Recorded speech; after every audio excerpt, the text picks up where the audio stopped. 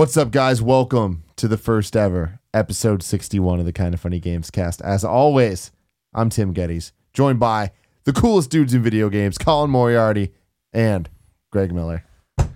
And for the first time ever, that beautiful bastard over there in the cool jacket. Oh, one of those cool jackets. He's too stylish. We have Al White. Hey. Yay! Al White, of course. Friend to all. Of everyone? Of everyone. All people? A community member for a long time. You came into my life when we were working at IGN. And Yeah. you had this film called Spider-Man Eclipse. Yeah, don't remind me of that. What do you mean? What? Fucking no. hate that film, man. No. Fucking hate it. You were not allowed to say that. Why do you hate it? It's the least favorite thing I've ever done in my entire life. But it opened nice doors for And me, it got so- you met us. Yep. And then you went off and you keep making movies. You're making all this cool stuff. You're going to tell us about it, I'm sure. And then, of course, for some reason, you took your windfall, because now that you're a millionaire, and you backed us on Patreon to come be on the show. Yeah. A personal friend of ours Well, gave us money. It was, all right, cool, thank you. Yeah, much appreciated We and love you. unnecessary. Well, thank but the Spider-Man thing was really cool. You're wrong thinking that it's Spider-Man bad. Eclipse was great. I'm Everybody rarely pause this on YouTube and go watch it on YouTube. YouTube.com/start. That still exists. And the video's Is that where still it was there. on Start? You're right. Yeah, it Fuck, was I on forgot Start. about I made the Yeah. thumbnail, and I hated it. I hated the thumbnail. I was like, there's too much text on this, and Fran fought me on it, and it is what it that. is. Fran wants something done. Fran Had it gets been my something way, done. that thing would have got 1 million views, and now it's at a lowly, I don't know. Do you know how many views is that? I lost my check. It was 500K. like 600 or something. Okay, Everybody cool. There tweeted you Fran go. Mirabella and tell him he sucks. Yeah. Is that his Twitter? No, it's What's not. his FM3? just Everybody Google Fran Mirabella Twitter, and then you find him and you tweet out, you screwed over Spider-Man Eclipse. Yeah, true. he'll know exactly what you're I'm talking going to about. take it to my grave, my bitterness. So before we get into the whole rigmarole and stuff, what do you do? It's a very good question. I part run a company from LA, London, and Tokyo. We make movies, and we're about to start making video games. And we do some music as well on the side. And we got our first couple of feature films coming out this year. And we have like a podcast, and we try and do some reviews and stuff and things like that. Well, that's cool. What you're doing it all wrong. What pimp one of those? You just said you're doing things said, like I'm not gonna what's say a the name web of the address company. somebody can go to listen to your podcast, watch the movies. We're called We Are Tesla 8 with 2 S's, 2 L's, and we're on that on everything, all the social medias, URL, YouTube. Temporary all that Kevin, stuff. write it down I'm so we get a writing it thing. Colin, continue looking gorgeous. Thank you. You're extra gorgeous today, Colin. Thank you, I appreciate And that. What is this shirt you're wearing? It's Dredge. Oh, Dredge. Yeah. Dredge. They're a of course, band. Of course. What is this? Tessellate? Tessellate. Yeah, this is my fucking problem, man. I always, whenever I start a company, I pick some weird, obscure Yeah, you word that shouldn't means do that. something to me. How do you spell it? It's TESSELLATE. Thank you. for We making are me spell that Tessellate. out. Yeah, we are Tessellate. All right, got it. We are? Yeah. We have a weird sort of socialist thing going on with how we pay each other and things. So it's strange. What does that mean? Well, basically, so could we have a pretentious thing called the ambassadors, which are people that we trust, that we want to work with, and we kind of, we're in a good position at the moment, so we don't have to do too many corporate things. So we kind of have a lot of cool equipment, and we'll lend it out to people that we like, and we'll just take credit and stuff. If they make over a certain amount, we'll take a percentage, but then we'll use that to help fund other projects within the that's ambassador cool. program kind of thing. You're doing big shit. I appreciate that. We're we're lucky at the moment, The time when we're not lucky, we'll be fucking assholes about it. But right now, things are going okay, so we're trying to be nice. Well, ladies and gentlemen, this is the Kind of Funny Gamescast. Every week, we gather together to talk about video games and all the things that we love of that nature. Then you guys can listen to us do those things over on youtube.com/kindoffunnygames, where it's broken up topic by topic, Monday through Thursday. The full video and MP3 is released on Fridays, either on youtube.com/kindoffunnygames or iTunes. If you want the stuff early, you go to patreon.com/kindoffunnygames. Toss us $1. This one will be worth $1. Damn right it will be. You get all that stuff. When's the last time we did one that wasn't worth $1? I don't know. There was a couple though. You I'm think gonna so? be honest. Okay, Yeah. okay. Yeah. No, there's a couple that were just bad. I think we've been on a roll lately. we've been on a roll lately. Brandon Jones last week was excellent. Mm. Big fan of that episode. Sure. I don't like bringing the unemployed people on, I like people who have a job and something to promote and they know what they're doing. Yeah. A job. I work in film. Let's not get ourselves. And we had Dunham. Dunham was great. We're on a good guest streak. So no pressure. Yeah, no pressure. Don't fuck this up. Don't be the guest that derails it all. I'll just stay quiet the entire time. I can't disappoint No, I anybody. think you'll do great. The first topic of the day is The Division. Back in the late 2015 Oh, hard to remember that, but on Gamescast, we started doing a lot of topics that are why you need to play this game Sure. or that game. People got real mad at you. got all upset. So now it's should you play this Yes. game or that game? This is the first one of this year because now the games are actually starting to come out. The Division finally here. You've been playing it a lot. I have. Let's go around the table. Have you played any Division? I played about 2.5 hours last night. Okay. Oh, Yeah, so I played beefed well. up. All right. Greg? 6.5, 7 Okay. hours in. CMO. It's about 3 hours. Okay. Yeah. Zemo. Yeah. Can CMO Tim, how many hours have you None, played? 0. You're a piece Not of gonna garbage. play that game. But I want to know what you guys think. Is it worth it? Is it cool? Should I play it? That's always the question. That's always a hard question. The blanket should you play a game is tough because I want to know what you like in a game and this and that and the other. The fact that you're not interested in it, I would say no, don't play it. For me, it is. I am in love. I am addicted. It's one of those things where it's like, God, can the day end? Can this stop? Oh my God, I can't believe we had this meeting. Maybe if all right, like there was today when you went and laid on the couch while I was finishing emails. I'm like, I probably got a good 45 minutes here, maybe 30, where I could stop doing my emails and go play. I'm like, now I'll do my work. You know what I mean? Like, it's under my skin that way. However, it's exactly what I thought it was going to be. This isn't like if it's third person Destiny in a much cooler environment, I think, in an awesome fleshed out world. I'm still picking up holotapes and all these things and cell phones and pages from the survival guide, and like it's one of those where last night I ran and played a bunch of missions with Fran and our friend Brendan, right? And Fran was behind where I was and where Brendan was, so we were helping him out on his missions, but then we were making him do them on hard, so we would get like more of an experience, more of a challenge or whatever. And so we went in there and it was just like it was in Destiny when you try to do stuff that hard like that. And I didn't even get crazy about Destiny, as you know, but more, I guess, even more like DC Universe Online, where we went in there and it was like inch by inch, like we're going in there and this guy comes out and he's like level 10 or whatever, and he's wearing armor and stuff. I'm like running back trying to do it, and we're screwed, this, that, and the other. It was what we wanted. It was like this huge uphill climb, right? For this minimal gain of like maybe we got 200 more credits, maybe a few more resources than we would have got playing on normal. But it was the fun of playing with your friends and going through and doing that. And then, the opposite of that is like, we end work a bit earlier than our friends who aren't home from work or have dumb kids and families they have to see.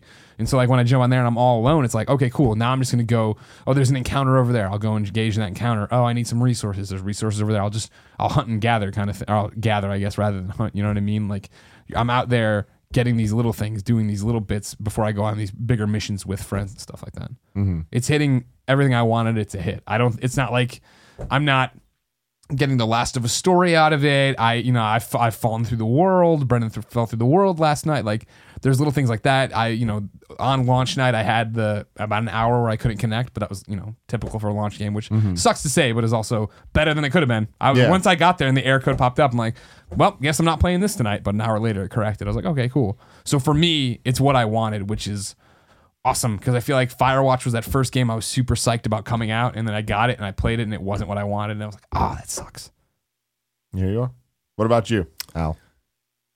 I've been thinking about it quite a bit, to be honest, because I think I have quite a lot of problems with Division, but I think the problems I have more come from me and how I'm kind of changing as I get older and what I want from a video game. I used to always wanted that MMO. I mean, I'm a console player, I'm not a PC gamer at all.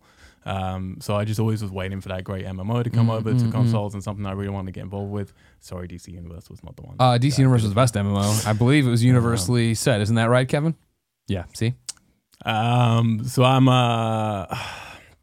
I was initially really excited when this was announced, like 3 years ago, 4 years ago, whatever it was, and it looked gorgeous, and it was one of the games I was really anticipating coming out. And then when it gradually came out, and you started seeing the beta let's plays, and I just watched, I spent a lot of hours watching people play stuff while I'm doing stuff, and it's just on in the background. I kind of take it in, by osmosis, and there was nothing in it that at no point did I really understand what the point was. I never really kind of understood what was the incentive. Like, nothing about it excited me at all. I know it looked really pretty, and the game mechanics seemed fine. But I want to give it a benefit of the doubt, and I got it yesterday and played a couple of hours of it, and it plays better than I thought it would. Like, I thought it was going to be quite loose. Like, it's much closer to how satisfying the sort of cover combat in Gears of War and things are. But the difference is, like, I really cherish narrative and story, and I think the world's beautiful in Division. It's really gorgeous, and the Let's Plays I had didn't really showcase really how beautiful it looks when you actually get yourself to play. Especially as like the sun goes down or whatever, the light bounces off buildings. Yeah, and I love the world. Like, it's snow. I love snow. I love apocalyptic kind of things. I like being in big cities that are empty. That's kind of my dream. I just want everyone in the world really to fuck off and be able to wander around in my own place. You get along with Colin. But I'm just playing it, and admittedly, I'm not playing it with anybody else. I can see some idiots running around and doing jumping jacks and stuff, and like kind of destroying the occasional immersion that I'm getting in the game. But it was literally, I mean, I only played 2.5 hours, but I'm running somewhere. I turn a corner, that little voice pops in saying, "Oh, enemies are approaching." I'm like, okay, I'll shoot them. And then I turn the next corner, like, hey, enemies are approaching. I'm like, all right, I'll duck down and shoot them. And it's satisfying combat, but it's just not, I don't really get what it is I'm waiting for. I don't really get what it is that my incentive is. No, you're not wrong. Like, that's a great example. I mean, of like what the Division is, I think with more probably negative spin on it, right? Or like if you're questioning if it's for you. Again, going in for me, like the incentive's the gear treadmill, right? Like I'm so stoked to get, oh man, I got a level 30 piece of, or 30 damage resistant armor versus this 29 or 27 I've been wearing. You know what I mean? Yeah. And then it's like stupid woman walks up to me and wants an energy bar and I give it to her and she drops a piece of clothing and I get to go in and go to apparel, which is, not thankfully tied to my equipment and change what I'm wearing underneath this stuff and all this cosmetic stuff. So like, that's the thing of like, I was talking about it, the day, Tuesday, I guess actual launch day, but the morning after playing it. And it was the first time in forever after seeing a million Ubisoft games where I probably, do you want to connect to Uplay? I'm like, no, fuck off. And then Monday night I was playing with Scott Lowe and I was like, damn dude, that's a cool outfit. How did you get those pieces? And he's like, oh, it's a Uplay reward.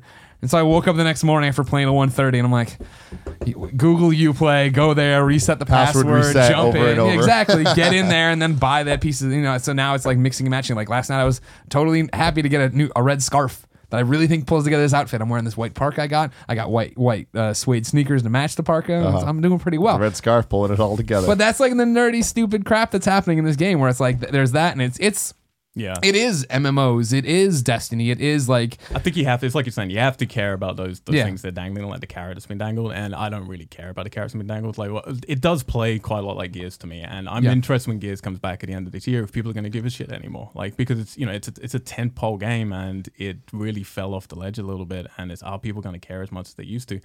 But playing this just really made me remember what I loved about Gears. One is there's a story and there are cool set pieces, but two, it's that the gear that they're dangling in Gears of War is really fucking fun. Mm-hmm. Like there are some really cool weapons in that game, and there's some really cool things you can do with your friends. And maybe that is in the Division. I just haven't seen it on anything that I've watched yet. And it's one of those, I guess 7 hours in, right? Like it seems like no, I'm just striving for a better M4, a better mod for this M4 to make it more powerful to do this kind of damage, and get a new sniper rifle or something like that. Colin. I think it's very good. I don't know that it's a great game, but I think that it's good and there's a lot to like about it. That's what I tweeted yesterday. I think there's a lot to like about the game. I think that one of the there's some shockingly bad design choices in the game. I think that the menus are fucking awful. I want to be unequivocal about that. The menus are terrible, and like the way that they contrast with the world, and like the way that they're like off center and pitched like kind of almost like you're in a 3D space. I'm like, what the fuck? Like that was like one of the first things that hit me where I'm like, why is this designed like this? But once you get like past all these like strange issues, like where you can't see half the shit that's going on in the game. Another thing is the D-pad prompts look like X's. Which is like hit this to do that, and I'm like, what the fuck? It's like hit which X one? to do everything. I'm like, okay, like I don't, and then I'm like, oh, is that an arrow pointing left? Because it looks like an X to me. But when you get past like all of that kind of stuff, I think the gameplay is fun. It's fun to play a role playing game that where numbers are popping out of enemies as you're shooting them, as opposed to slashing them or shooting them with an arrow, or whatever you're using guns. I also think that it's really bold that the game takes place in New York City, and it takes. I don't think people look at it, especially maybe younger people, but like it's kind of still faux pas in a lot of ways to go in New York City and destroy it like that after what happened in 9/11. And I'm certainly not one of those sensitive people that thinks that, and I'm from New York. But it's cool to see New York like use the way it should be in apocalyptic fiction like that, because it is a great setting. It's a better setting than almost any other setting because it's so populated and so important to the economy and to the society and the culture that like when you remove all of that and strip it all down, it makes it scarier. And so that's my thing, whenever we talk about space, right? Like, I was like, I don't like space, and it's not universal. I enjoyed this, but like getting excited for this game when I was like, this looks like it's gonna be like third person Destiny, and I like Destiny fine, but I fell out of it. You know what I mean? The worlds I never connected with it. But like last night, even running through with Fran and Brennan, right, and mild spoilers, I guess, but for an artistic direction of what they're doing with the city and all this different stuff, right? Like one of the missions that I'm sure you'll do a million times and see something similar to it.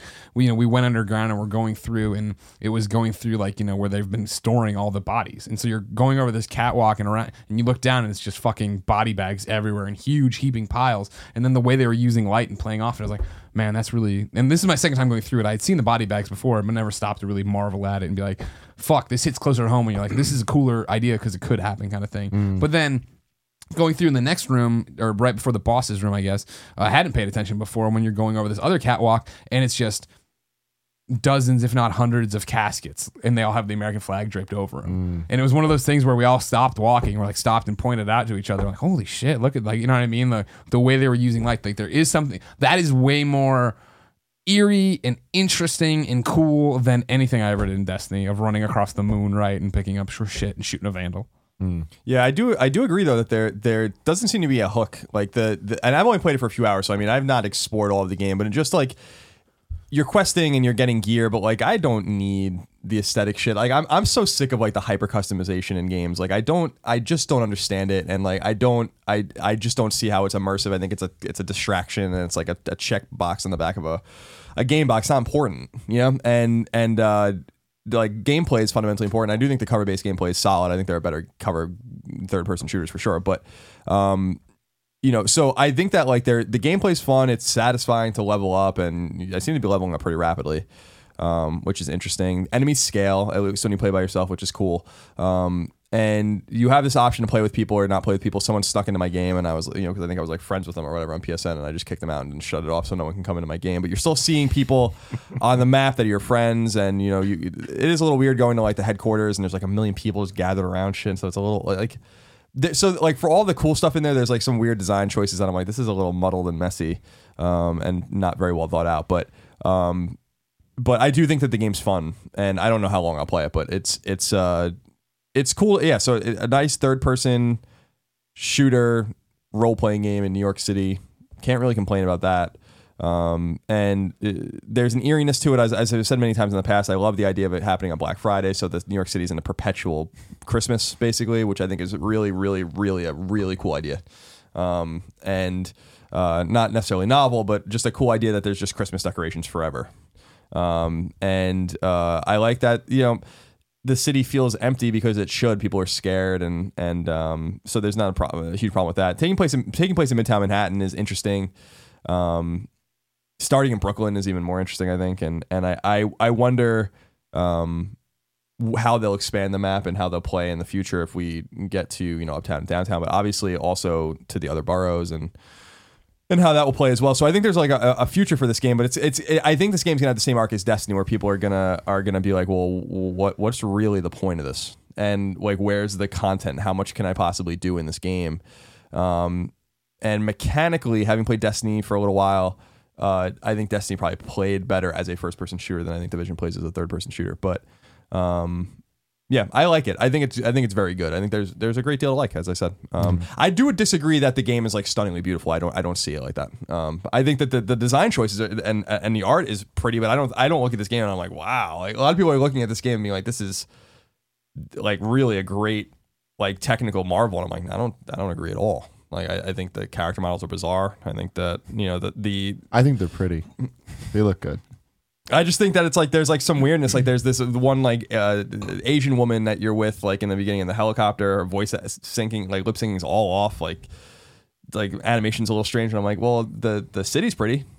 Yeah, like the streets are pretty. The weather effects, the dynamic weather effects are really pretty. It was pretty cool to be caught in like a snowstorm basically as you're like fighting and you can't see ahead of you. And so yeah, I think it's like many other things, pros and cons. But I'm glad to play it, and I think it's a lot of fun. I just think that I don't know that this game's gonna have a huge tail. I'll be interested to see how people take to it. This is one of those games that makes me feel like a spoiled brat really when I play a game like this, because, you know, like, yeah, it has its problems, but it's you know, it's really a quality game in terms of the mechanics really cool, and the world's really well thought out, and the atmosphere is superb. Like you say, like moments like you're talking about, I haven't got to that yet, but even just right at the beginning where you go down to your first tunnel and the smoke's kind of billowing and the red lights are flashing, It's really atmospheric and you know, really moody. But it falls into that camp of so many Ubisoft games for me, where it's just like there's great mechanics and there's great worlds, and I feel like I should be loving this, but I couldn't give a shit about anything I'm doing. And then I play a game like The Witcher, which is overbearingly micromanagement for me. Like I can't really. I don't want all my swords to break all the time. You have all these seashells. What will you do with them? I was just saying to my friend last night, it was his favorite game of last year, and I said it was my favorite game of last year, but I didn't play it as much as most games. I just respected it more. But I really wanted an option in that game where I could go into the menu system and just say, no, I'm never going to do any of these things, and press like delete them from the menu system. So Sure. it's like, I don't. You need to worry see about them, this computer. you know? Yeah, exactly. And if it's just like, but what The Witcher did so well was those side stories. They're no more mechanically complicated than any other video game you play. Oh, yeah. So you go into a place, you look in 3 houses, you pick up some clues by tapping the button all the time, and then you fight something. But you cared because they integrated the story so well with the environment, and they created real personality into things. And all of these games I'm kind of playing, I'm just like, I feel just really spoiled because 10 years ago I would have eaten this up and thought it was the best thing ever, and now it's like, no, I want more from this. Sure. Yeah, I don't think there's anything wrong with wanting more though. The game's been in development forever, and we're so preliminary in the game that we've barely scratched the surface, but it's already clear a few hours in what it is and what the cycle is going to be and what the loop is. So yeah, like I that's why like you can kind of see down the tunnel and be like, this isn't going to change at all. And I agree with you. Like I thought Witcher 3 was way too dense, and there was way too much stuff in that game. But they did pay like the thing about that game is that I did respect about it is that the side quests didn't feel the same. None of them did. Like there were actual stories like to every side quest, and like there was a narrative driven focus in the game that the Division seems to lack. Like I went on a bounty hunt and like I was chasing some woman and she had lieutenants and stuff and all. And I'm like, I don't know like why I'm even fighting this woman at all. I'm gonna kill her, but she did something to someone. But in The Witcher, they would have really fleshed that out, and it might have been like 3 parts and stuff. Now, I'm not saying that I want that necessarily because I think Witcher went in the other direction like way too much, but.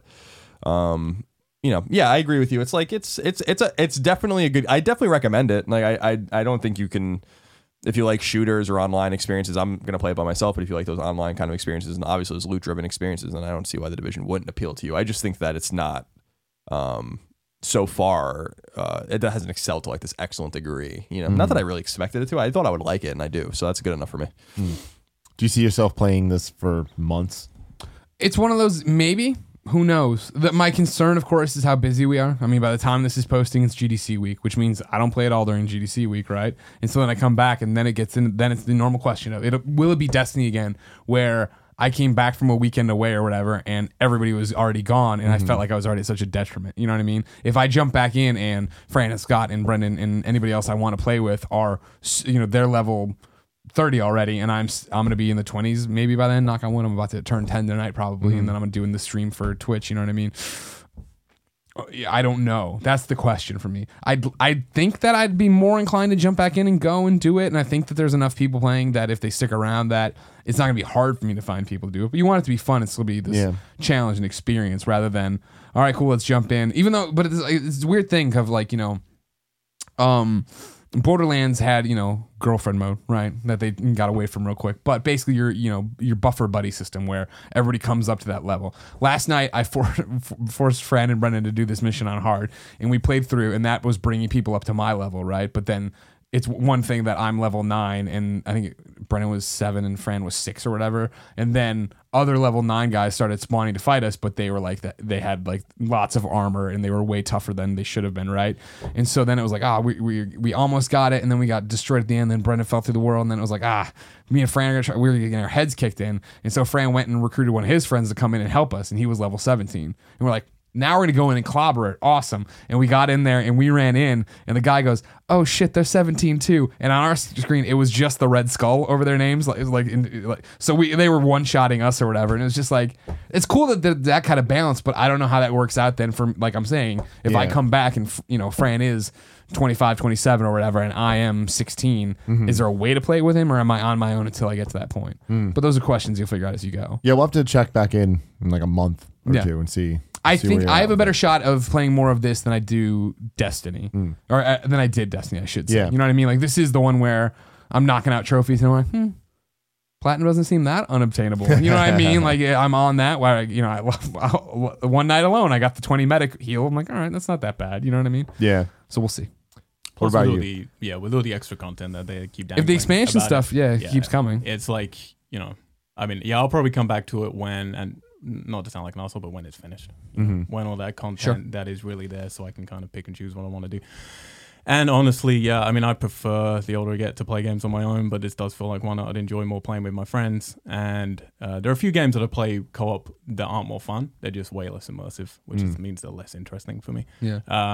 But most of my friends are playing so many different things. I don't know if I'll be able to get people. Sure. on And that's where we're lucky to have this group that's all video game Yeah. people, not to mention all the best friends out there on my friends list that would want to do it. But that's the other thing to it of like when I'm going out and playing with other people, whether it's Scott or somebody else, we're running through the missions and we're talking to each other and we're, coordinating on what's happening, but there's no real story context to it of who we're hunting or why we're doing it, right? But then have you done any of the echoes?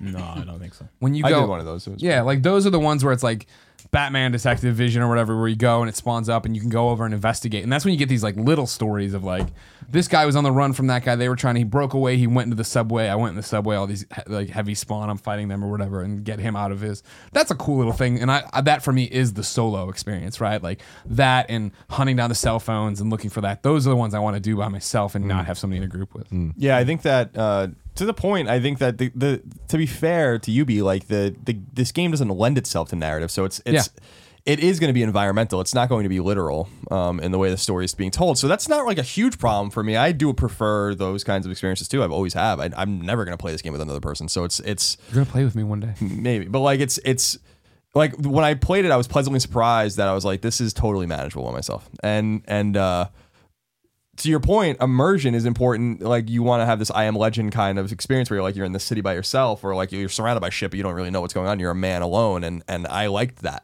Like that definitely is probably the coolest part of the game. It's like I'm just slinking around, no idea what the fuck's going on around me. I have no idea who any of these people are, who I can trust and who I can't trust. I think that's. So I think it's gonna be the way similar maybe to Destiny, the way you tell your own story. This certainly grabs me more than Destiny. I found Destiny to be very vanilla and way more about, even though the mechanics are great, and I would never dispute that, way more about the MMO loop than this game is. Or this game seems to be. Maybe 5-10 hours in, it totally changes, but I really doubt it. Well, it'll be end game where it'll be the real test Yeah. to see what it, because that was the same with DC, right? You could play DC all by yourself until you got to level 30. And Destiny 2 with the raids. Right. So I'm intrigued. I do think that they did a nice job. The bigger systemic question about the Division is like how this peels away from this ever growing pie of games that require your complete attention for long periods of time. And this game cannibalizes another Ubi game, which is another fucking Tom Clancy game, which is Siege. So it's which just came out in December. So it's funny how these games are kind of stacking up on each other. Like Jose Otero tweeted out a picture of a Destiny lobby, as we were talking about on Colin and Greg Live, that was empty the day the Division came out. And I was like, huh. Like I never really thought about that. Like this game won't have maybe permanent effects on Destiny, but it has permanent effect on Destiny right now, and it's going to take players away from Destiny permanently in some respect later. So like, how does this ecosystem exist? And like, can games like this continue to come out and still thrive? Because I do think we're going to get to a tipping point with these kinds of games where, well, it happened with Evolve, for instance. Like Evolve like died, like it just is withered on the vine and it's dead. You know, maybe some people, maybe played by a few thousand people at a time now, but I mean, that game, no one cares about that game. And that's an example of it, like a game that is totally multiplayer centric, that years were put in by a very talented studio, and it just didn't take off. And so for every Division and every Destiny, there are going to be other ones that fall to the wayside. And so more systemically, it's going to be interesting to see how these games I bet do they over the long dovetail term. each other more, though. You know what I mean? Yeah, sure. Destiny gets its lunch eaten right now by Division, but when Destiny, whatever, the next, Taken King or Destiny 2 comes out, Division will go down because we'll be used to that content when Division does this. But to your point of like, how many of those can be in the equation, right? Yeah. These giant multiplayer games need to be focused on. Yeah, it's just like how big can these games get? Like last year when I was coming to the end of the year and we were doing discussion about, what the best games of the year is, like this should have been my favorite year of gaming in history because of what I like a big open world. I like immersive environments. I like things where I can take it at my own pace and explore.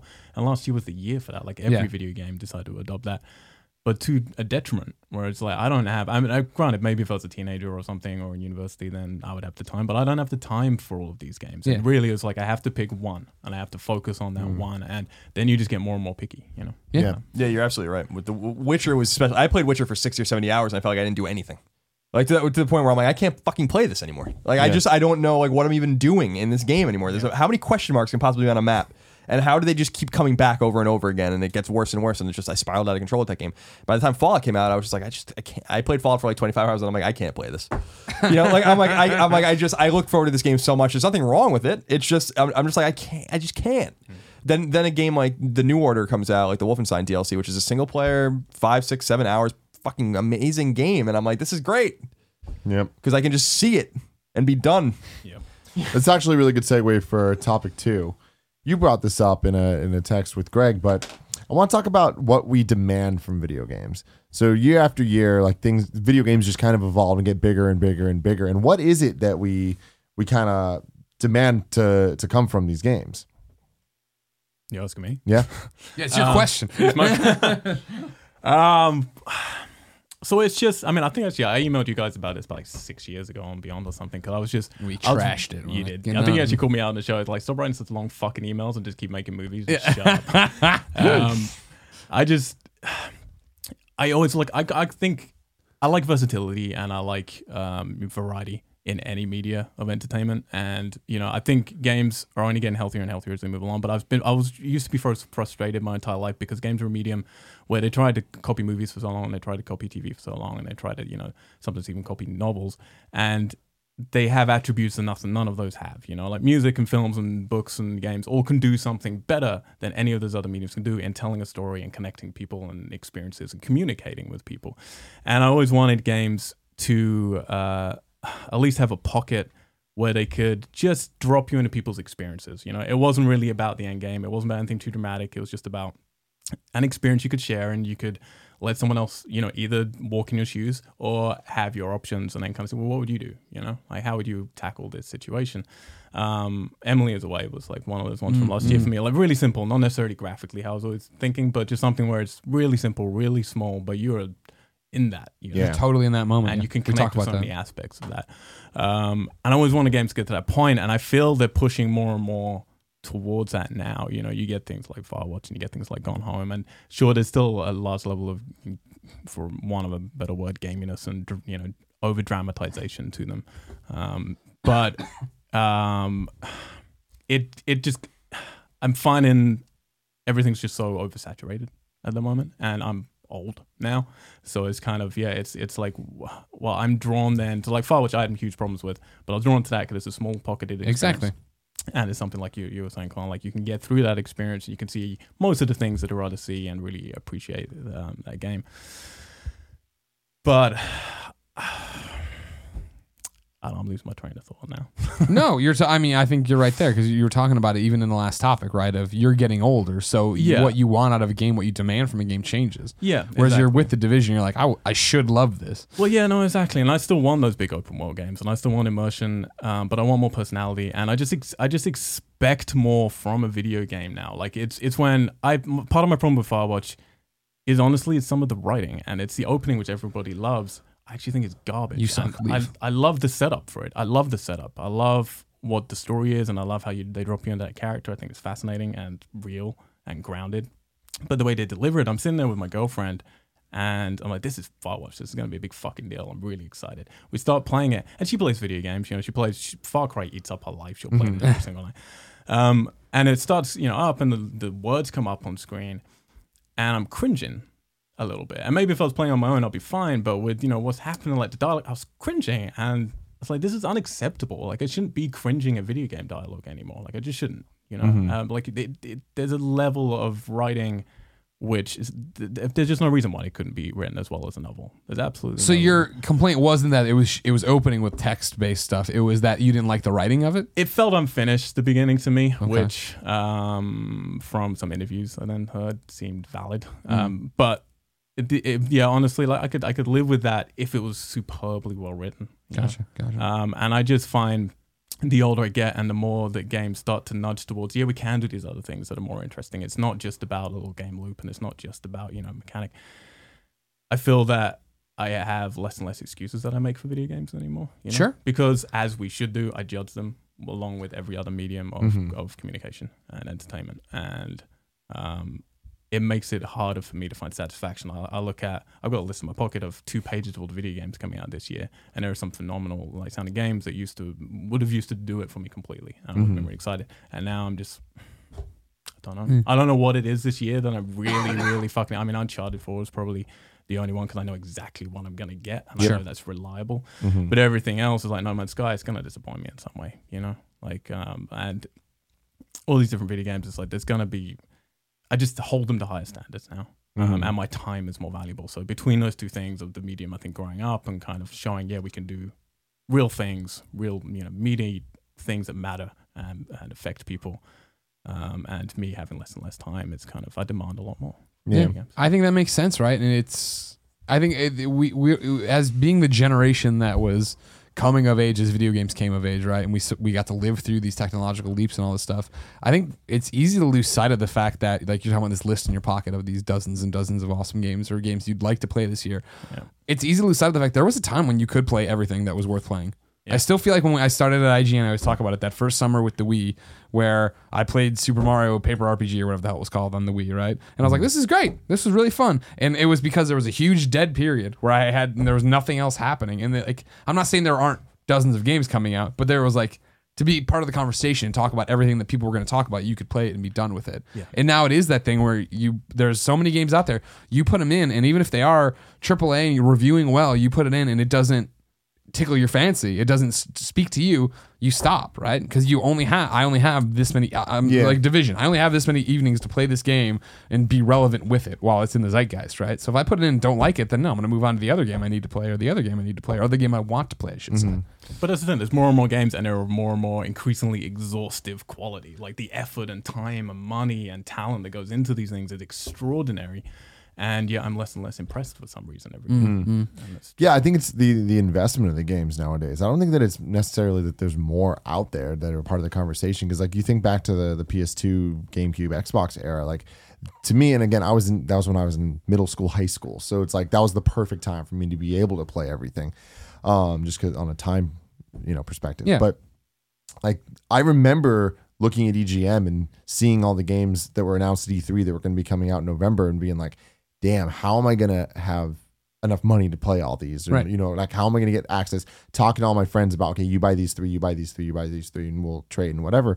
And I played through all of them, and it's you could beat those games. There was even for the RPGs and stuff, there'd be a Final Fantasy in there or something, but it's that was the big one, and everything else is all right, I can beat Need for Speed Underground, or I could beat Metroid Prime or whatever it was. There was these experiences, you're all right, I can do this. But nowadays it's all right, between The Witcher and Division and all the games we even were just talking about, it's you can't just beat those games, right? You can't just get into them and even put 15 hours and be all right, I did what I need to do. It's you need to put a lot of time, and it's not even just to even get to the gameplay nowadays. People bitch about tutorials and stuff, but just from the character creation standpoint and all the extra stuff that you were talking about of whether it's actually affecting stats or if it's just cosmetic things, you still have to do all that shit. You turn on the game and you have to connect online, you have to do all that stuff, and it's the little things add up, and it's it's easy to bitch about consoles having firmware updates and all that, but the games then have updates, and then even when you get into the game, it's well, here's all these new things that have been added, and you have to figure out what you're even trying to do. Sometimes with games, it's hard to even know what the game is. How do you beat this game? Sure. Or is it just something you just play and experience? And I think but that's what games are more so now than they've ever been. It's 100%. You don't beat games. You just kind of play them until you're done they playing them. They beat you. You just play them until you're done. I think that I agree with you in a sense. That's actually, I'm being facetious, but it's true. It's some of these games beat me. Or I'm fuck this. I can't, I don't even dislike this. I just can't. I play this anymore. And, it's funny because I remember during the PS1 era specifically, when I was in middle school and high school, it's 7th, 8th grade, 9th, 10th grade. Because PS2 came out in 11th grade, where I played a lot of Japanese role-playing games, and I had a ton of them. I used to buy so many games, and one of the qualities I looked at was length. I would read PSM or go online and read IGN or whatever, and be like, yeah, that's great. The comment, how long is Legend of Legaia? How long is Xenogears? I for some reason I was obsessed with this this notion that length met quality at some point, and it's not true. Xenogears, for instance, is an incomplete game. The game's rushed. It changes towards the end and ends very abruptly. That was too long for them to even make. So I look at these games now, and I'm I understand that perspective, but I do think it's overwhelming gaming culture, where it's well, how big is it? And the value is garnered from how big the game is.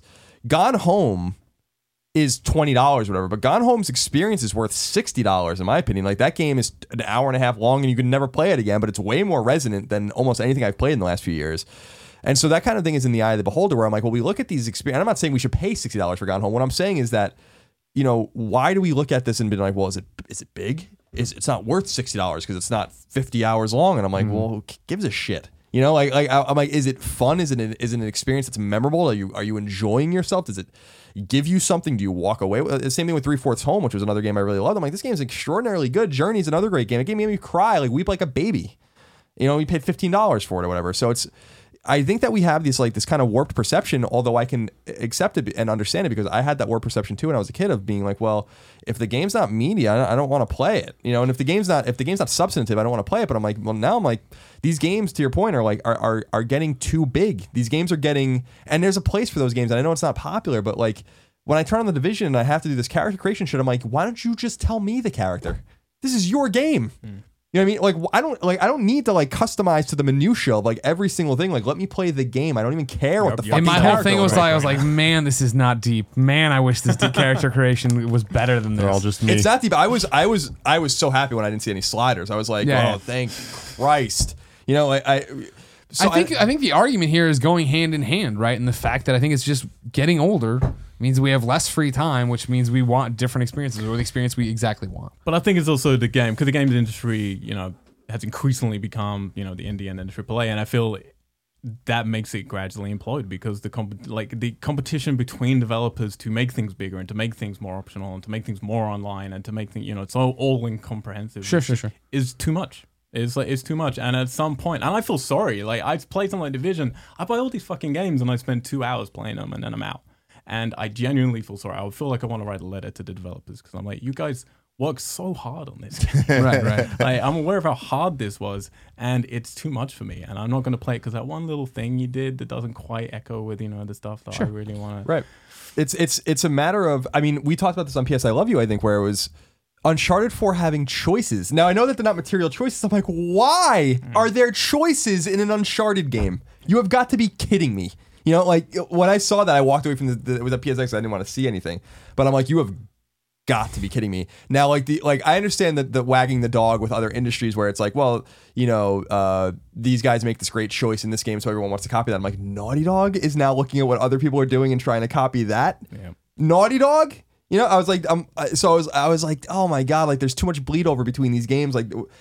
Choose your identity. Not everything has to be the same. There's no reason to have choices, material or otherwise, in an Uncharted game, period. End of story. That's not what Uncharted is. And I understand it's a very aesthetic kind of thing where he might say something different or have a different, but I'm like, this is so weird.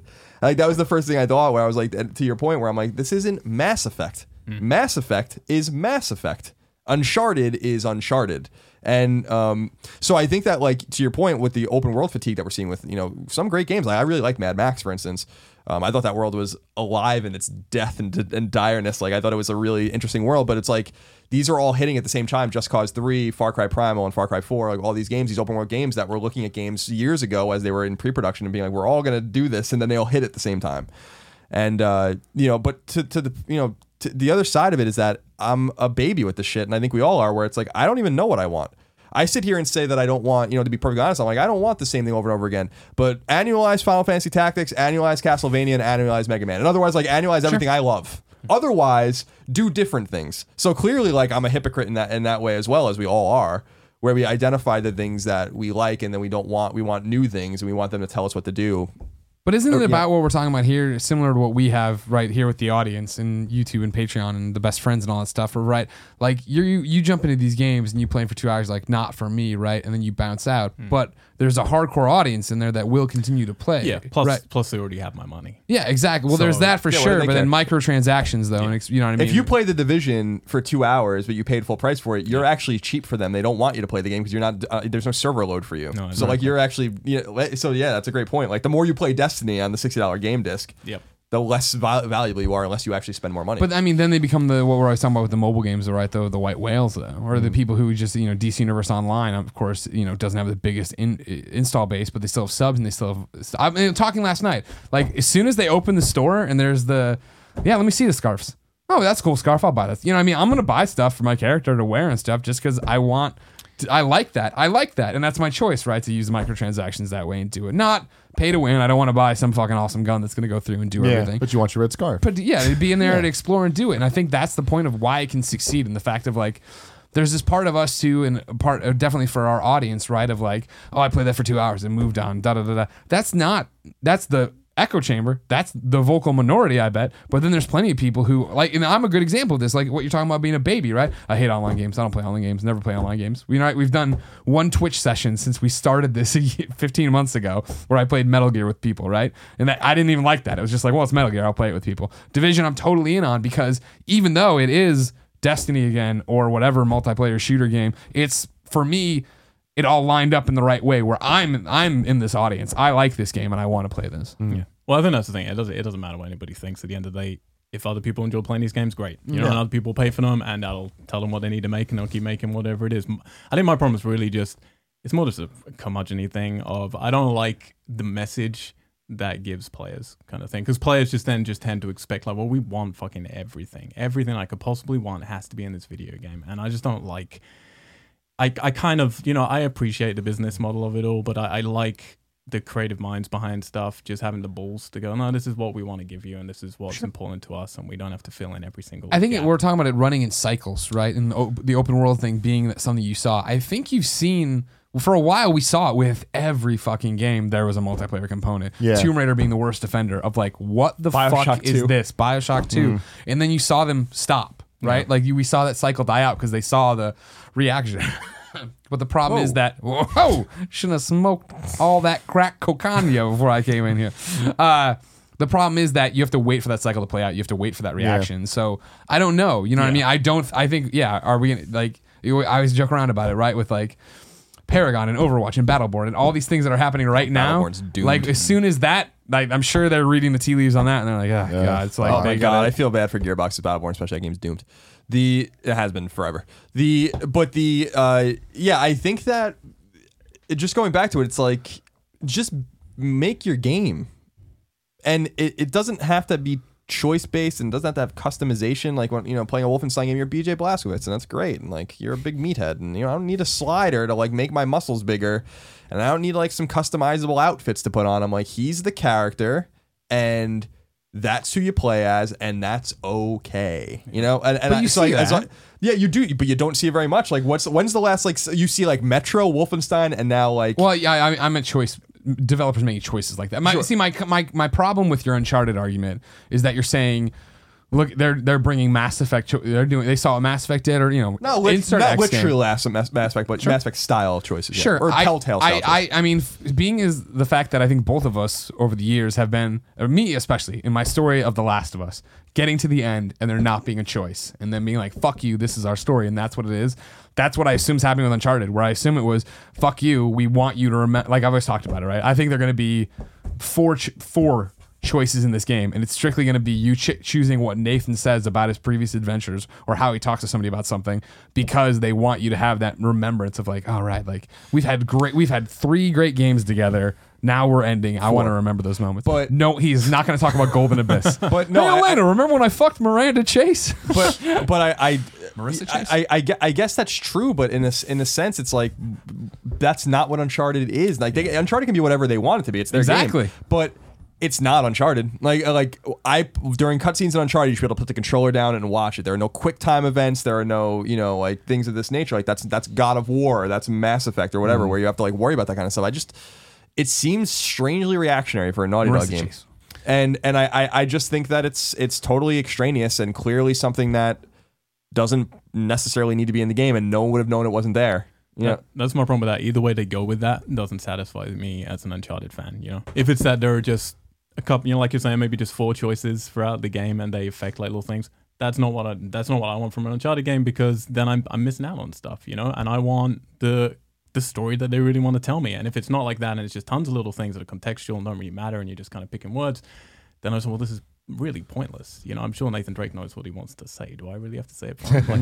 It's so either way with that road for me, it's like that doesn't satisfy me at all. I understand. Which is worrying. It'll be interesting to see. You know what I mean? Like I think the knee-jerk action right now is, that's not Uncharted. That's not what we want. But these are the guys who make Uncharted and gals who make Uncharted. So let's see. No, absolutely. That's what it's going to be in the end. I just said I want creative people to have more power. So this is genuinely something that they we're all feel babies. is the right thing. Well, that's the conundrum, right? Like that's what I'm trying to say is like we say these things, but we still don't really know what we want. If I sat in a focus group and told them what I wanted out of Uncharted, I'm like, I don't even really know. Like whatever you want. They're like, well, we're giving you what we want to give you. And I'm like, well, that's not really Uncharted. And like, well, we, like, It's a cycle. Yeah. You get into people's intentions, so that's the Right. problem. It's kind of like, what is their intention? Is it contrived? Is it that they've looked at demographics and charts and stuff, or is it literally that they thought, you know what, this is our last thing, and this is something we always want to try out. Like, we think it's important to like empower the player a little bit more in the emotional story. Like, you don't know what the intentions are. Sure, but it reminds me of, I always talk about Dead Space, where it was like I played the original Dead Space, which I think is one of the great games of last generation. I think that game's fucking awesome. That's a phenomenal, maybe the greatest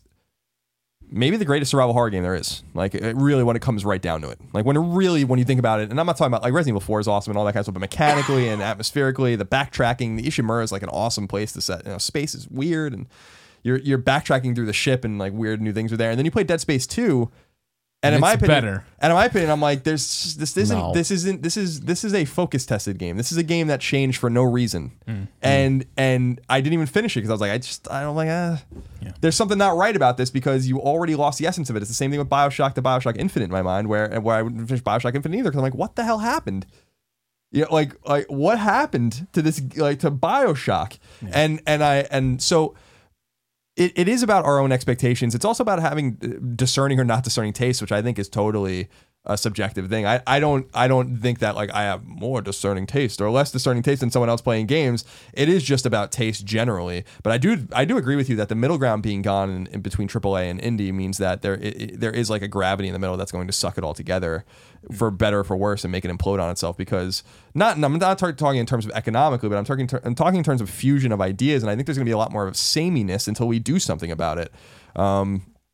And we might see a reaction to that this year on the market in terms of, like, a lot of MMOs coming out. There's only so much room for them. There's a lot of these kind of story-based games that are coming out. There's only so much room for those, et cetera, et cetera. I just want, I agree with you that I just want some different experiences, things that aren't reacting to the zeitgeist, but like creating the new zeitgeist. And otherwise we kind of get stuck in this cycle.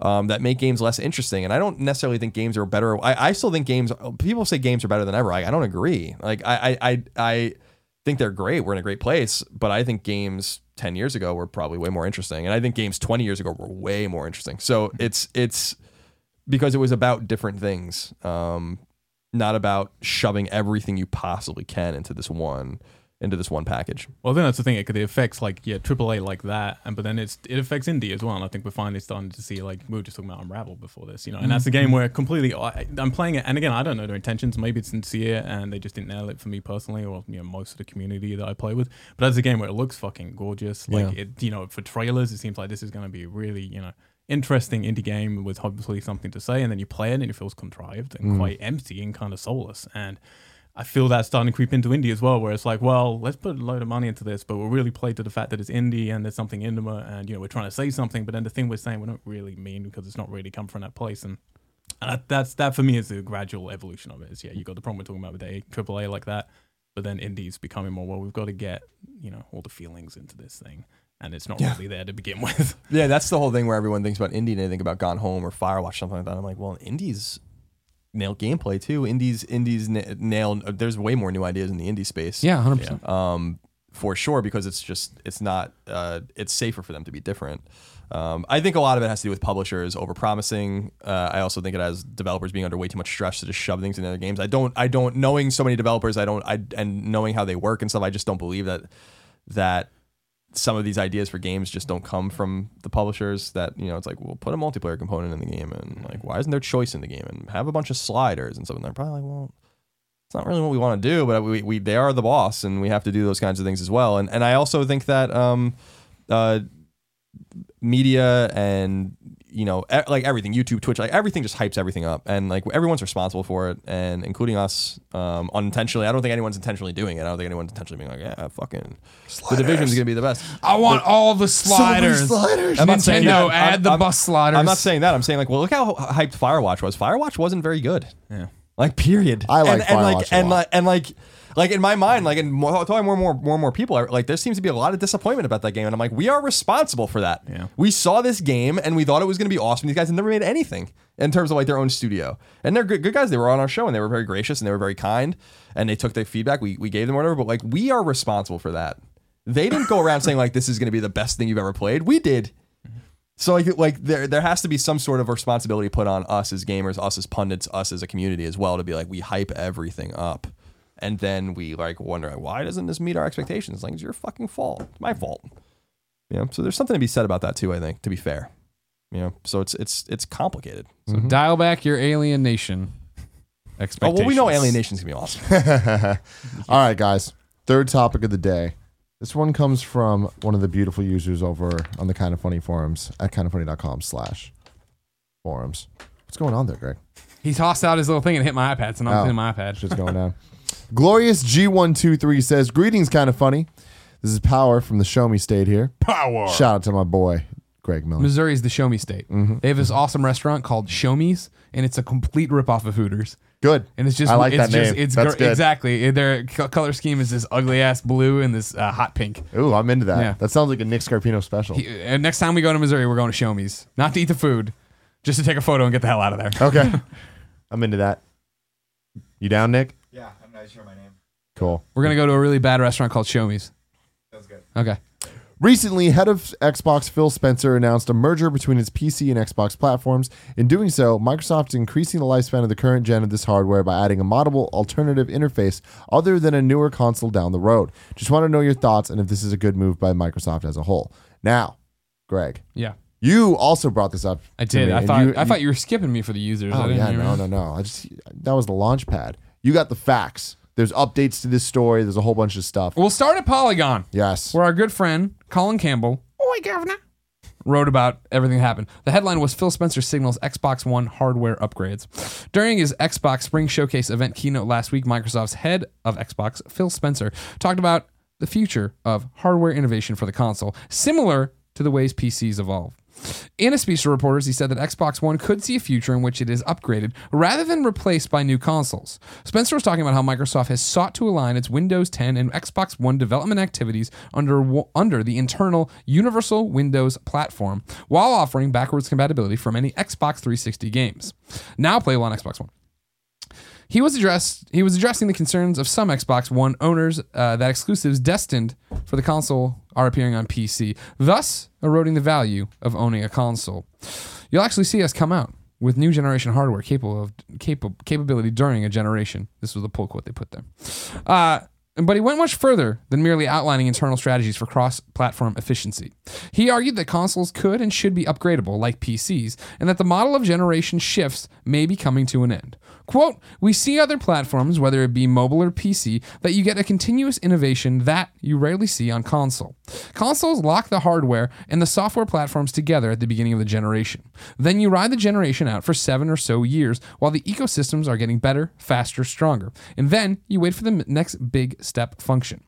When you look at the console space, I believe we will see more hardware innovation in the console space than we've ever seen. You'll actually see us come out with new hardware capability during a generation, allowing the same games to run backward and forward compatible because we have a Universal Windows application running on top of the Universal Windows platform. That allows us to focus more and more on hardware innovation without invalidating the games that run on that platform. A lot of words there. Mm-hmm. This is where the comment starts from, blah, blah, blah, blah. The update came via Major Nelson's podcast over there. I'm reading a report from Gary Jones over at express.co.uk. Oi, governor. He says, having raised the possibility of console hardware upgrading becoming available in the future, Spencer now insists that Microsoft looking more at taking advantage of innovations to technology when they arrive later in the device's life cycle. This is the quote from the podcast. Am I going to break open my console and start upgrading individual pieces of my console? That's not our plan, he said on the Major Nelson podcast. There is something special about what happens with a console. You buy an appliance-like device, you plug it into your TV, it works when you plug it in. It's not like I'm going to ship a screwdriver set with every console that comes out. What I'm saying is as hardware innovations happen, we want to be able to embrace those in the console space and make those available and maybe not have to wait 7 or 8 years for things to happen. But right now, we're not announcing hardware. So that's the part to that and this huge confusion. Boom. Yeah. Is it just going to be PC games on this universal platform and everything? So what do you guys think? Like, is this I don't know how to do it without a screwdriver. I think like, is he saying that he's saying there's not going to be they're not announcing new hardware, But what is so? Is it going to be that there's an add-on for my Xbox One out there, or there'll be a new Xbox 1.5 or 1.5 I need to get? I mean, I think either way it could work. It could either be because he's talking about you want to get that thing you buy it once and it just works. So it could be an Xbox 1.5 or just it's the slim version or whatever that has slightly different things. Sure. Or it could be something like the Xbox 360's HD DVD drive that's more of like a peripheral that you attach to it that gives it different functionality. I mean, we've seen that stuff for years, right? But not on this. Yeah, expansion pack on the sure. N64, and then we saw like with during the Genesis era of Sega, like they just kept adding on top. And of that's that the thing about it though, with like specifically with the N64 expansion pack, right? Is that was designed, and Sega Saturn's expansion pack too. That was designed from the ground up to be that, right? Whereas Xbox One theoretically wasn't. It was going to be this entertainment machine and this, that, and the other. I mean, I don't know. I don't necessarily agree with that because you say that because the N64 had the spot for it, right?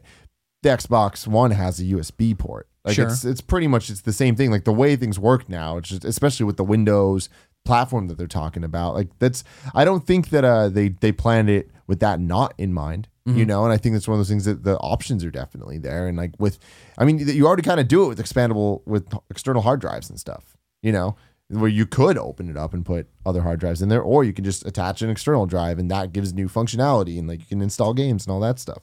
So I'm more interested in seeing like what they actually mean by this. I'm fascinated by the idea. That's top of the line. I just right now, as dumb Greg Miller, who doesn't understand business or hardware, can't wrap my head around it. In the way of there's a big difference between plugging in a hard drive to a hard drive to a slot that's made to be expandable like PS4 or whatever, versus plugging in a USB one. Or put those together versus whatever the hell this would be. You know what I mean? Because you're talking about processing power and this, that, and the other. And the analog, I guess, is PlayStation VR, but that box is already debated hotly of what exactly it does and where it's going to take anything. Yeah. And so that's the thing with.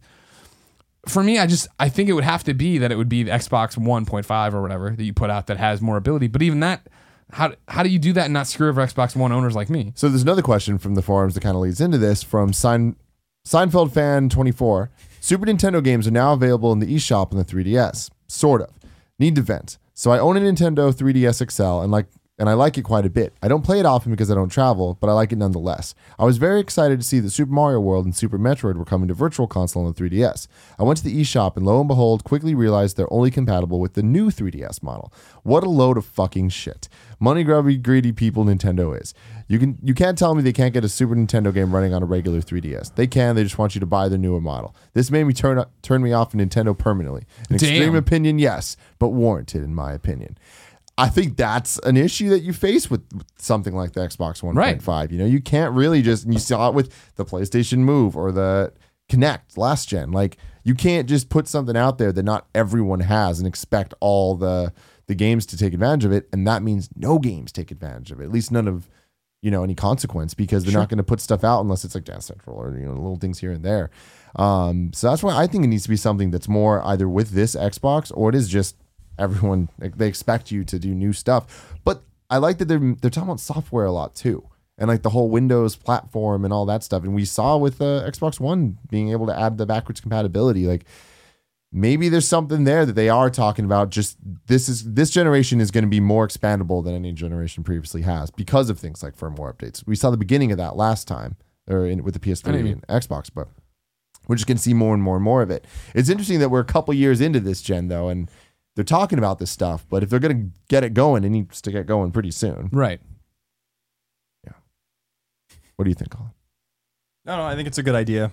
I think that we're ignoring the fact that the processing doesn't even have to be on the console itself. It can be through the cloud. So these kinds of things can just run on programs that are not native necessarily to Xbox One and then or PS4 or whatever they want to run them on, and then you can just mirror those experiences as long as there's low latency or no latency, which there can be no latency, but low latency, that's a possibility as well to have backwards and forward compatibility. And that's my problem. The Xbox out there, 1 out of 3 times fails running Skype. You know what I mean? I don't anticipate it being able to beam up to the cloud to get to whatever processing power it needs. Yeah, no, it's definitely an interesting thing. I think that they're kind of just spitballing ideas that are probably in R&D, and this isn't something that's new. I mean, Sony was talking about this not too long ago, where people were talking about PS 4.1, some months ago. The idea, and I remember saying this frankly about, before the consoles came out, that I was surprised, or there was conjecture about it, and then I was surprised that like these aren't naturally or obviously expandable. there's no reason to make new hardware because the margins on hardware get big. The capital margins get higher on hardware the older the consoles become, to where they become quite profitable. But the money's really made on software. So if you give people a reason to own a console and give them a reason to believe that it's going to exist and be relevant for more than 5 or 6 or 7 years, but exist maybe for 10 or 20 years if you wanted to, with a bunch of expansions and things like that. It doesn't have to be complicated. You don't need a screwdriver to do it. Your expansion pack N64 argument is apt. Majora's Mask, for instance, couldn't be played without it. So it's something, but that didn't stop anyone from playing Majora's Mask. Well, that's also because it came with it, or certain. Sure. Maybe Majora's did. Well, Majora's Donkey Kong yeah. 64 came with it, so they incentivized people to get that. Yeah, Majora's didn't come with it, but the point is that they gave them enough time where like this seemed like it was a rational thing because there was enough games that used it, and you got to a point where it made sense, and you couldn't imagine your N64 without this thing kind of just in there. You didn't really think about it, at least I didn't. So I think that it's a natural idea. I don't know that I think it might compete with some obvious business interest of selling hardware, new hardware. But I also think that these companies have to smartly look at the idea that hardware won't exist the way it does forever. Mm-hmm. I think that it's a surprise to them that these consoles are doing as well as they are. So they have to think about the next iteration because I think that maybe they thought this was going to be the last generation, and it's clearly not. So, so I think that there's a lot of like moving parts behind the scenes of them trying to figure out what it is, and I think a lot of this stuff kind of gets bubbled to the top. It's not like Phil Spencer's not a stupid man, and he's also the man that makes a lot of decisions. And I don't think that Phil Spencer just went like, we're thinking about this for fun, or he made a mistake or flubbed. It's like he's doing it maybe to see like what people think. Yeah, and so. Good. And then have his marketing people and PR people just go through everything and be like, this is what everyone's saying. Mm-hmm. So is it a good idea? I think so. I think it's very pro-consumer. Yeah. But I also don't know that these consoles are necessarily built for this either. And that's my big concern. I mean, see, I think that they are. And I think that the USB kind of shows that. Like even with the Wii U, who would have thought that you'd be able to play with GameCube controllers? You did. That's a whole new functionality, and they're not talking necessarily about making whole new functionality that debuted on the Wii. What? Nothing. I'm making fun of the fact that the Wii had it built in. But that's the Wii had it built in, but the Wii U didn't, and then it did because of the USB, and that's what I'm saying. Is like you can add things because USB is so universal. That's kind of the point. Yeah, but that's not something that fundamentally changes your gaming experience. So it does, but it's just a peripheral. Well, I know, but I mean that's. But this is my problem with this. Like, I think it makes perfect business sense, and I think it's a very smart thing for me to be doing. But I think, from my mind anyway, there's only 2 ways you implement this. And one is, like you're saying, the physical way to implement this, which, then you split your demographic. And the other way, which I think is they're 100% doing, is what Colin's saying to do with the cloud. And I think you can tell that because of Crackdown 3. And that's leaning on those cloud things for like 10 times destructibility with stuff. And I think that's exactly where they're going to try out this kind of platform. How much can we improve our games remotely? Which to me personally as a consumer is fucking terrifying because every single problem that I have in my life to do with gaming is because they're all fucking online. Yeah. Like it goes down for a couple of days, a couple of weeks ago. Guess what? I can't play any of my downloaded games. I'm traveling and I don't get good internet reception in a hotel because you can't connect because of password. Yeah, blah, blah, you're blah. just done. I can't play anything. And it's so frustrating. I pay money for these things. Yeah. And I can't play them. It's ridiculous.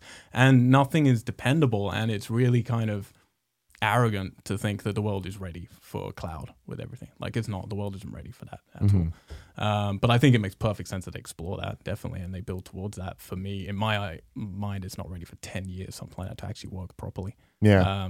But yeah, I don't know, man. Like I also think there's something to be said about the demographic of Alienware and Steam boxes and stuff are gradually like they're trying to encroach on the console space, and now consoles trying to encroach on the PC space, and it's like I'm way more interested like in the games I can't play on my console, buying a Steam box or buying an Alienware, and I'm cool. I just sit there in those few games, which have become increasingly less because so much cool stuff comes to console now.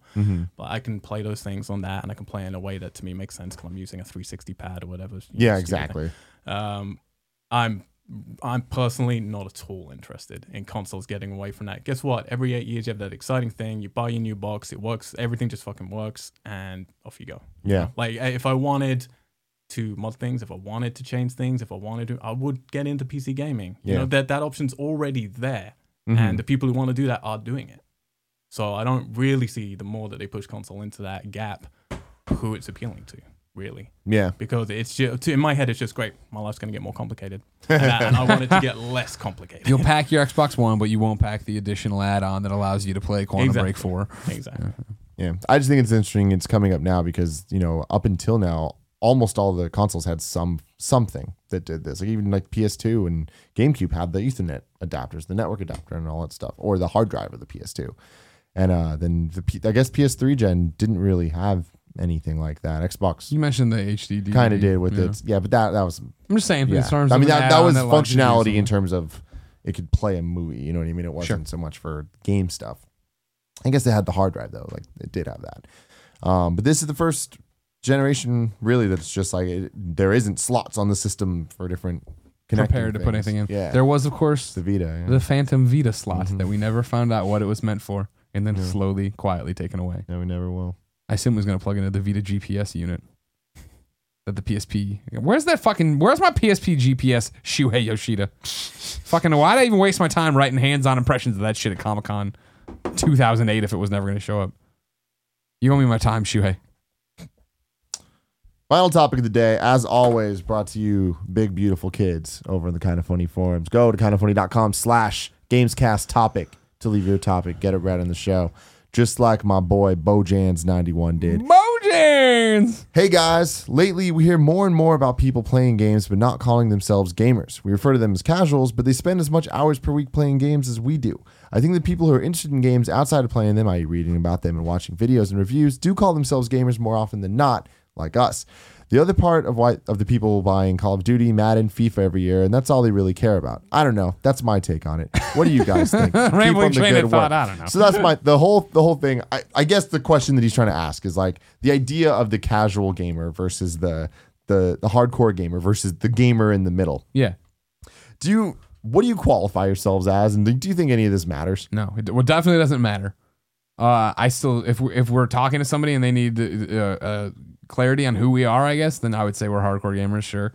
But I would never go turn around and be like, the joke filthy casual on the shirt and everything else. I hate calling people casual gamers. You know, it's what is always talked about, right? And the fact that it shows how young the industry is. Like, I'm a gamer. You know what I mean? Like, I'm not a movie watcher. I might like detectives or dramas or whatever, but I don't even say that, right? Like, I love, it's a foregone conclusion you love movies or like TV or like books. You know what I mean? Like most people, it's rare to meet somebody who's like, I fucking hate books. I hate TV, that I have nothing that would ever motivate me to watch one of those things. So like as we move towards the thing where the walls fall down and yes, everyone games in some way. And I will never forget when my mom wanted a Wii. And then when she bought a 3DS on her own, I was like, fucking shit. All right, cool, Fast Mom. library. But like that, for everything that's wrong about mobile gaming, that's one of the things it has done is that it's brought a whole bunch of people in. And, granted, maybe only 1% of those people ever move over to our kind of gaming or play games that we really care about. But they're playing games and good enough, whatever. You know what I mean? It'll eventually be a foregone conclusion that everybody plays games at some point. Yeah, I mean, I think about this a lot because I get a lot of shit. Like people like insult me by saying I'm a casual gamer. The internet insults you? I'm a casual gamer. Like I don't really like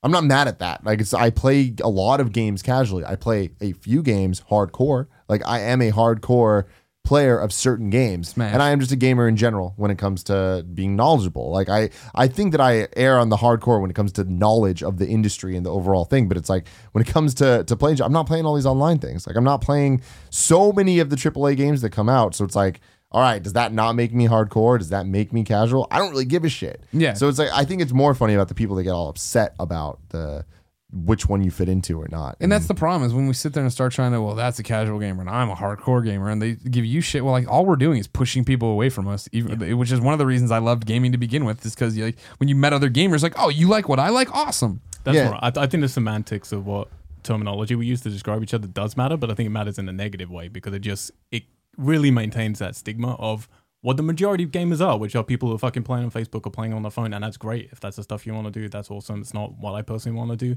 but it allows them, like, they're playing games as much, if not more, than I am. And yet they will sneer at me when I say I'm really excited for Fallout or something, and you explain what that video game is. And so like, the words to me do matter because that's really negative, you know? Sure. And everyone just needs to appreciate, we're all just gamers. Yeah. Whatever And you're into, it's however funny often too. you want to They're play, talking about whatever you're Call of playing. Duty or Madden. It's just like, Yeah.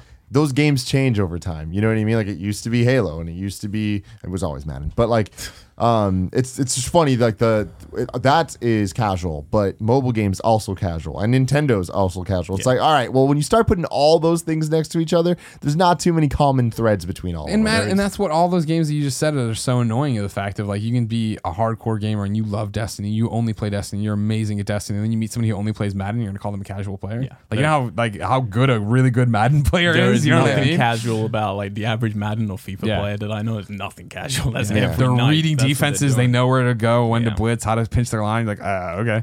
Yeah. All right. A bit of bite says, "Hey guys, this question is for Colin, though open to all. You often say that the games released this console generation are really nothing new and could have existed on PS3 or 360. With VR happening in the near future, will we see some new genre-defying games, or will it be the same shit, different display?" Yeah, it might be the same shit, different display. I just think it's the way that we're going to play these games that are going to be different. I always talk about Valkyrie is a space simulator, but it's a combat shooter, that flight simulator. Been around, these things have been around for years and years, but it's going to be a new way to play them. So I think that the perspective is going to be different, and I think therefore the genre will be almost different inherently. Like a VR flight sim as opposed to a regular flight sim they're just two different genres basically because of the perspective and the way you play them. I do stand by that comment that there's nothing new this generation at all, and I don't necessarily think that there's anything wrong with that either. Yeah. I just think it's just an observation that I've slowly come to realize that like there's nothing new under the sun in games right now, and that just might be the way it is. I mean, is there really anything new in movies? But we still enjoy them, so I don't think there's anything wrong with that. I do think VR is going to be definitely a game changer, though. Pardon the pun, in terms of the way we consume games and the way we play them. I think it might be the biggest paradigm shift for us since, I don't know, dual analog sticks maybe or something like that. Like that's a real, or internet connections. Like I just think it's going to be a significant change. Yeah. What do you think, Al? I don't know with VR. I don't think VR is going to end up where we think it's going to end up. I think it's going to do something more left field and more to do with the general public than to do with games. I'm not really sure how it's going to fit into the gaming space, to be honest. Like I've tried a couple of things on it, and I felt nauseous most of the time. Which ones were you using? Oculus or Oculus? Yeah, both times. Yeah. And also it's just that, Google Glass is really cool. Like the concept of Google Glass and a lot of functionality of what it does is actually really fucking cool. How many people use it? Not many people, because you feel like a dickhead, And it's like VR's like something that it's really cool, all the stuff it can do, but how many people are actually going to want to strap all that stuff in and plug in everything and do it? Like, I don't know. And the spatial awareness is something that worries me. I'm more interested in augmented reality personally, because I don't like not knowing what's going on. Yeah. But in terms of like with new games, like, I think VR is the best chance, but I think new as well, which means like, a huge jump in something, and everything's incremental most of the time. So you don't notice it if something becomes new, and VR's, the best chance for that. But whether it'll actually retain that, I'm not convinced personally. Brash Candiboot says, "Hey guys, what do you think is going on at BioWare? Just saw that Mass Effect Andromeda's editor is leaving. There have already been multiple departures from Mass Effect / BioWare. Should we be concerned?" No. I think what's happening is they have probably wrapped the script. They can start letting people go in terms of, or they feel like their job's done. They're going to be bored waiting to sit around and see what they need to rewrite or do whatever. And you can just start shrinking down the team. It's the same thing that always happens where video games ramp up, and then when the game comes out, you start losing people. But in terms of a BioWare RPG and the thousands of lines of dialogue, you figure that's got to be done pretty early to get it into the game. And granted, there'll be rewrites and there'll be the rewrites and changes and stuff like that. But I don't think it's a huge sign of trouble ahead. Yeah, designers and writers are the tip of the spear. So, once the spear has entered the flesh, then it's everything behind it that's most important, is going to do the most damage, and those guys' jobs are done. Dawson2938 says, "What's up, guys? Not sure if it was on this show or the Game Over Greggy show, but Tim has recently recommended 2 mobile games, Pagel Blast and Tomb of the Mask. I love them both. Don't get me wrong, I love playing with my PS4, but it's nice to be able to have small games to play while I'm at school. So what other mobile games would you guys recommend?" Study while you're in school. Especially Colin, I feel like you will have great choices. That's the part Foul that I'm play on not Vita. so sure about. But I've talked about most of these games before, but going on my thing, Jetpack Joyride's an old one, but if you just Also are available looking, on Vita. Yeah. All right. Get it on your fucking phone. If you enjoyed the types of games like Pagel Blast, like I was talking about, them, you're going to love Jetpack Joyride. It's really addicting. You're going to play it a lot. Rayman Run is also another interesting one. They really kind of nailed what a 2D platformer should be on a mobile game, where you're not actually controlling. They're just constantly running forward. And you're just making them jump and glide and do the hair thing and all that stuff. And it's awesome. Pac-Man 256. It's Pac-Man just with a really cool twist. And then Horizon Chase, if you're into old school arcade racer games like the Tony USA and all that stuff, definitely check that out. And then Lara Croft Go and Hitman Go are both absolutely fantastic. And they're also available on Vita if you want trophies. And shit. Thank you. But, you should play them on your phone because you have your phone on you always. Or you also have your Vita on you all the time. Right now, Yeah, I forgot that I have to download Batman v Superman. Who will win? An endless runner featuring Batman and Superman. See how much fun you have with that one, Greg. Superman running. Yeah, well, he's flying. I think Batman. I don't. Well, you know Yeah, what? it's gonna be- We're gonna do a running live demo here. And first Oh, impressions. Lord. I apparently don't know my Apple ID anymore. Bob SJ says, "Hey guys, I recently saw Colin tweet something about how he plays games inverted. I do this as well and was wondering, A, what are those different settings do you guys play with? Inverted, vibration on/off, etc. And B, what do you guys think it is that causes some of us to play inverted or not? I don't know what causes it. It's probably some weird right side, left side brain shit that I'm not a scientist, so I don't know. Well, it seems to be the percentage seems to be the same as people who are left-handed. About 10% of people play inverted, apparently. It seems to be, something different about a person's brain and the way they perceive the world. Because to me, I'm ambidextrous, so like I mainly do everything with my left hand, but I write with my right hand. It's basically the only thing I do with my right hand is write. I grab things, open things with my left hand. I throw with my left hand. I bat lefty. I play hockey What do lefty. you slow all those jerk it things. with? I slow jerk with my left hand. So like, but I write with my right hand, and but like my left hand is my dominant hand, and so I don't know if there's a left-right correlation between inverted and non-inverted, but to me it makes a lot of sense for Y inversion to stick the stick in the back of a person's head and you press it down to look up. That makes perfect sense to me. Why I'm not inverting X, I don't know. So I mean, but I didn't. A lot of people that invert also grew up with PC games and flight simulators and stuff, and I didn't grow up in that and with those. So I don't know how or when or where this happened. It might be something as simple as back in the day, there weren't inversion options in some games, and you did play inherently inverted or inherently not inverted. And I wonder if I just grasped, like my brain just grasped onto a game I played as a young kid, where that just made sense. So that when I got to the dual analog kind of era, or the camera control era, I should even say that, that's just how I played, and that's how I've always played. Yeah. I went through, we talked about this on the show before, but I went through bouts where my controls were all types of fucked because I was so used to Star Fox and GoldenEye and it was inverted in that. So when I played Halo and stuff for the first time, like I would change my controls. So it was inverted, and I think it was called Southpaw Legacy controls, which meant that you are moving forward and looking left and right with the left stick, and you're strafing right and left and looking up and down inverted on the right stick. And I was just like, that's how GoldenEye played, so this makes sense to me. It might be GoldenEye. And then one day all of a sudden it just literally just snapped. I'm like, I can't play like this anymore. I have to play normally. And then it's weird because Normally. then we'll default, whatever. No, I agree with you. It's okay, normal. yeah.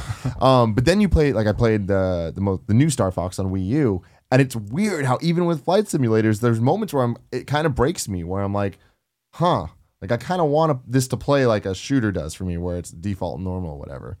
But nowadays I just play with the default. But other random control things, this isn't control so much, but I always make sure subtitles are on because I like to know exactly what's being said, and I like to turn vibration off for certain things, for like fighting games and stuff, like Smash Bros. I guess I was so used to the Wavebird that didn't have Hell yeah, rumble. Wavebird. So then now when I play with the normal GameCube controller, I try to turn off the vibration because it just feels like it gets in my way. Interesting. Yeah, it's such a slight weird thing. I'm not like I'm a fucking pro, but like it just feels like it's making me worse. Yeah. Yeah. Do you guys do any weird shit? I'm the exact opposite of you. Like I always, like, the first thing I do when I get any video game is I go on options to make sure the subtitles are off. Like that's the most important thing to I me. hate subtitles. Because it just breaks Love 'em. any immersion. Exactly. Because then I don't watch the scene at all. I read the words. Exactly. I'm like, oh shit. Exactly. And I watch my girlfriend doing it with the subtitles. She doesn't bother going into the options. She'll just read it and then she'll just press B, skip the Yeah, cutscenes. Go like, yeah, what? yeah. And I'm like, when you're watching it, so I read it already. I'm like, yeah, but people, The people performance. mo-capped up for Travis this. Willingham And you're just works so skipping it. hard. Tim, are you ready for my first hands-on? Now I'm Batman, Yeah. and I'm running, and I jump. Whoa, jumping high. Come down. Batman just flies forever. Okay, now he's down. I swipe left. Oh, no, Batman. All right, it's a swipe game, Colin. I'm swiping. This is the future of games, Colin. Great. Final Maybe I'm question. not Why a didn't they put gamer this on the anymore. Vita? I don't know. You don't have to play it with other people, though. So, Final question from Ebo Show. Hey guys, should we be excited about Take-Two being at E3, or will Rockstar just stay away? What do you think?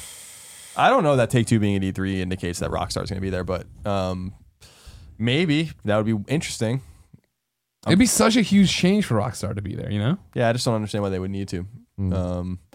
Take-Two being there is interesting, but what's more interesting is like everyone dropping out of E3. Disney and I think War Gaming are the last one. The most recent one is Activision and EA, which are huge absences. I don't know. It would be interesting if they announced Red Dead or something. I wonder if it'll be at one of the conferences or something like that. Yeah. But remember, Take-Two owns 2K, right? So it could be BioShock. It could be like any of those other things, a Civilization game or something. I don't know. Yeah. I still expect you to hear about Red Dead this year. That's still my prediction. Is that we'll get Red Dead at some, but E3 sound. I would be awesome, but it sounds not Rockstar's Not MO in their Rockstar style. You know what I Yeah. mean? They're not going to do that just because 2K or Take-Two told them to. Yeah. They definitely want to do it if 2K told them to. Didn't someone come out yesterday from Take-Two and say that they weren't interested in bleeding franchises dry or something? Right. Yeah, we read that on Colin and Greg, and it was great to read that where they're like, we could obviously do this, but we don't. Yeah. Very smart move. Yeah, and you- that's I why. mean- I'm sorry, go ahead. No, please. I was just saying that's why GTA 5 is GTA 5 sold like what is it, like 50 or 60 million copies or something like that, because they don't milk Grand Theft Auto. Yeah. And so Grand Theft Auto 6, when it comes out in 2018 or 2019 or whatever it's going to be, like they didn't even support it with single player DLC. So it's amazing like how much that game sold, how much that paid off for them to just treat it with a little bit of care. Do you think because the publishers won't be there though, E3 it's going to change what's actually on the show floor? Because I was talking about this with a bunch of my friends who's, we're going as a company and it's a bunch of them are coming with us for the first time ever to E3 and they're reading all this stuff and they're like, They're getting depressed. yeah, Like, why do we just go like, to well, this? It's not E3? comprehensive anymore, It's like you want to go there and know that somewhere on the floor there's almost everything you want to find, Like, do you think a lot of those games aren't going to be represented? Well, I think No, Call of they'll Duty be will be there. in the booth, like, Microsoft's booth or Sony's booth or both and stuff like that. I just think that these guys are looking to save money. Yeah. Wargaming made a really astute thing where they're like, we don't even make a retail game. Like, why would we don't need to be at E3. And Disney's like, we want to connect directly with our fans, which I thought said a lot about media, and how unimportant it is for them for media to play their stuff like they don't care. So I think gaming is just the way games are covered is changing. I think E3 is spiraling. I think E3 is going to die. You figure usually for the not now or next year or the year after, but I think E3 is on its way out. for the big publishers, and heads up, Superman doesn't fly, he just runs, which is weird. The big publishers, their games were always at Sony and Microsoft's booth. It was like they had their own, sure, and they'd have exclusive content there. That's where you'd meet for media. But in terms of fans getting their games, you'll still see Call of Duty or whatever at these places if it's playable. Yeah. You know what I mean? You'll have them there, ready to go. Madden will be there. Yeah, no, for sure. I mean, I remember back when Marvel vs. Capcom 3 was announced, like that was one of the big games on the show floor that everyone wanted to actually play. And if you go to Capcom's booth, you had to wait forever to get to it. Everyone was swarming it. But you just walk over to the Xbox booth and there was just a small little kiosk with it playing and no one knew. Yeah. That was awesome. Ladies and gentlemen, this has been the first ever episode 61 of the Kind of Funny Gamescast. Al, thank you so much for joining us. Thank you guys so much. for having me. Where should people follow you? I'm Mr. Al White on everything, including Xbox. And my company is We Are Tessellate. And you can go on iTunes, type in Tessellate, and there's a podcast called Geeks that we do that goes up once a week. We talk about video games and movies and stuff like that. Well, thank you. Thank you. This has been quite the adventure. Thank you guys, Thank as you. always. I love you all. We'll see you next week.